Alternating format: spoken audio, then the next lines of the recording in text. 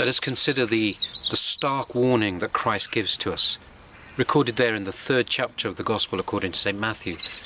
Jesus says to us that every tree that doesn't bear fruit will be cast into the fire. Every tree that doesn't bear fruit will be cast into the fire. And we must take this warning seriously. This warning that is a commandment from God, that we must bear fruit in our lives, that we must move closer. We must be changed, we must be transformed and move closer to Christian perfection. However far away we know we are from perfection, however sinful we recognize ourselves, we are called to move closer and bear spiritual fruit in our lives. And on Judgment Day, God will demand of us this spiritual fruit. But then we may ask ourselves, what is this fruit that Christ is commanding us to bear? The Church Fathers tell us this fruit, this spiritual fruit, is the virtues. We must manifest the virtues in our lives. And again in the Gospel of St. John, Jesus teaches us that a branch cannot bear fruit if it is cut off, if it is separated from the vine. And in that same passage, Jesus tells us that he is the vine and we are the branches. So therefore, if we cut ourselves off from Christ himself, if we try to live in our own strength, if we try to achieve these spiritual fruit, these virtues in our lives without Christ, it will be fruitless. We will fail. Because we are utterly incapable of bearing this fruit without God. It is God who makes us fruitful. Only God gives us this spiritual fruit, the virtues. And if we don't abide in Christ, if we remain outside his body, the church, then we are separated from him. We will bear no fruit.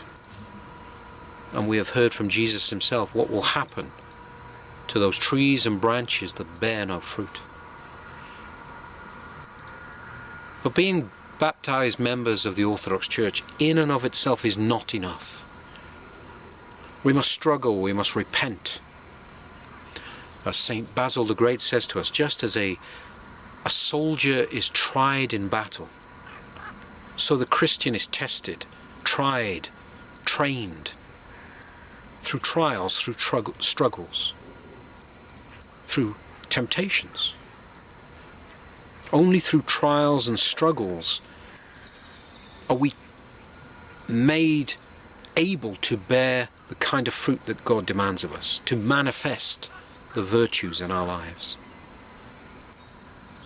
And so God permits these trials in his love for us. But suffering by itself will not save us. Suffering is of absolutely no value if we are separated from Christ. Just as nothing in life will bear any fruit, any spiritual fruit, if we are not united to Christ. The suffering in itself is worthless if we are separated from God. In a world of individualism, we are seeing a decline in connection between people, a breakdown of communities. People are trying to strive for things in their own strength, as individuals alone. And too often we see people attempting to make spiritual progress on their own in this way, trusting in their own judgment, guided by their own feelings about what is right or wrong, or their own feelings about how they're making progress. As members of Christ's body, we are protected from this demonic deception. We confess our sins to a priest, all of us. We confess our sins to a priest. We receive guidance. God gives us co-laborers within the body of Christ. In the 8th chapter of the Gospel according to St. Luke, we read how the apostles threw out their nets and tried to catch fish and caught virtually nothing. And then Christ commands them to put down their nets in a particular place, and they catch an abundance of fish. Only when they are obedient to Christ, only when they are living with Christ, does their work bear any kind of fruit. And so it is with all of us. Whatever our work, our goals, our aspirations, they will bear no spiritual fruit if we try to achieve them without Christ. They will come to nothing of value or worth. Now, of course, the demons can reward people in this world with great worldly, earthly treasures. And they do. The demons can reward people with temporary comforts, with feelings of success in the world, with feelings of artificial, temporary peace, as we see people achieving through yoga and these Hindu practices.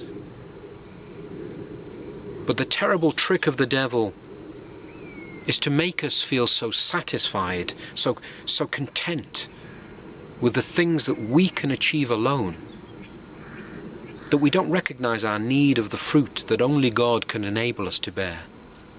Buddhists believe that it is only through their own efforts they achieve enlightenment. They have no need of anything that God can do. This is why it is so hard for the rich man to enter the kingdom of heaven. It is easier for a camel to pass through an eye of a needle than for a rich man to enter the kingdom of heaven. Not because it is sinful to have these riches as such, if he's using them to serve other people and God, but because a man's thirst is a man's hunger for God and for the joy and the peace of God's kingdom can be briefly quenched by earthly treasures, by earthly success. This is the danger of the world.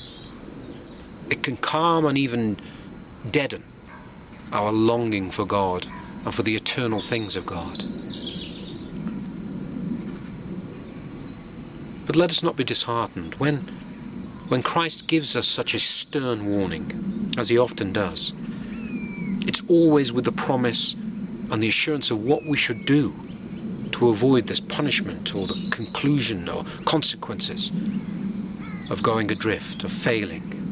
And so it is with this warning. He tells us if we cut ourselves off from the life of the church, then we are cut off from God. And of course, no matter how many prayers, no matter how many holy books, no matter how many sermons we listen to on the internet, no matter how many things we read, only the living experience within the body of Christ, the living experience of Jesus within the church, can lead us to salvation. He tells us, only if we eat his body and drink his blood is his life in us, and only if we are full, active members of his church, his body, is this possible. The eternal life, this is what Christ offers to us of himself. For he is the way, the truth, and the life. He says that life, my life, he himself will only be within us. We will only be in union with him and his life as full, active, struggling members of his body. And this is the eternal life with God, the life that physical death, that the world, that the devil can never take from us.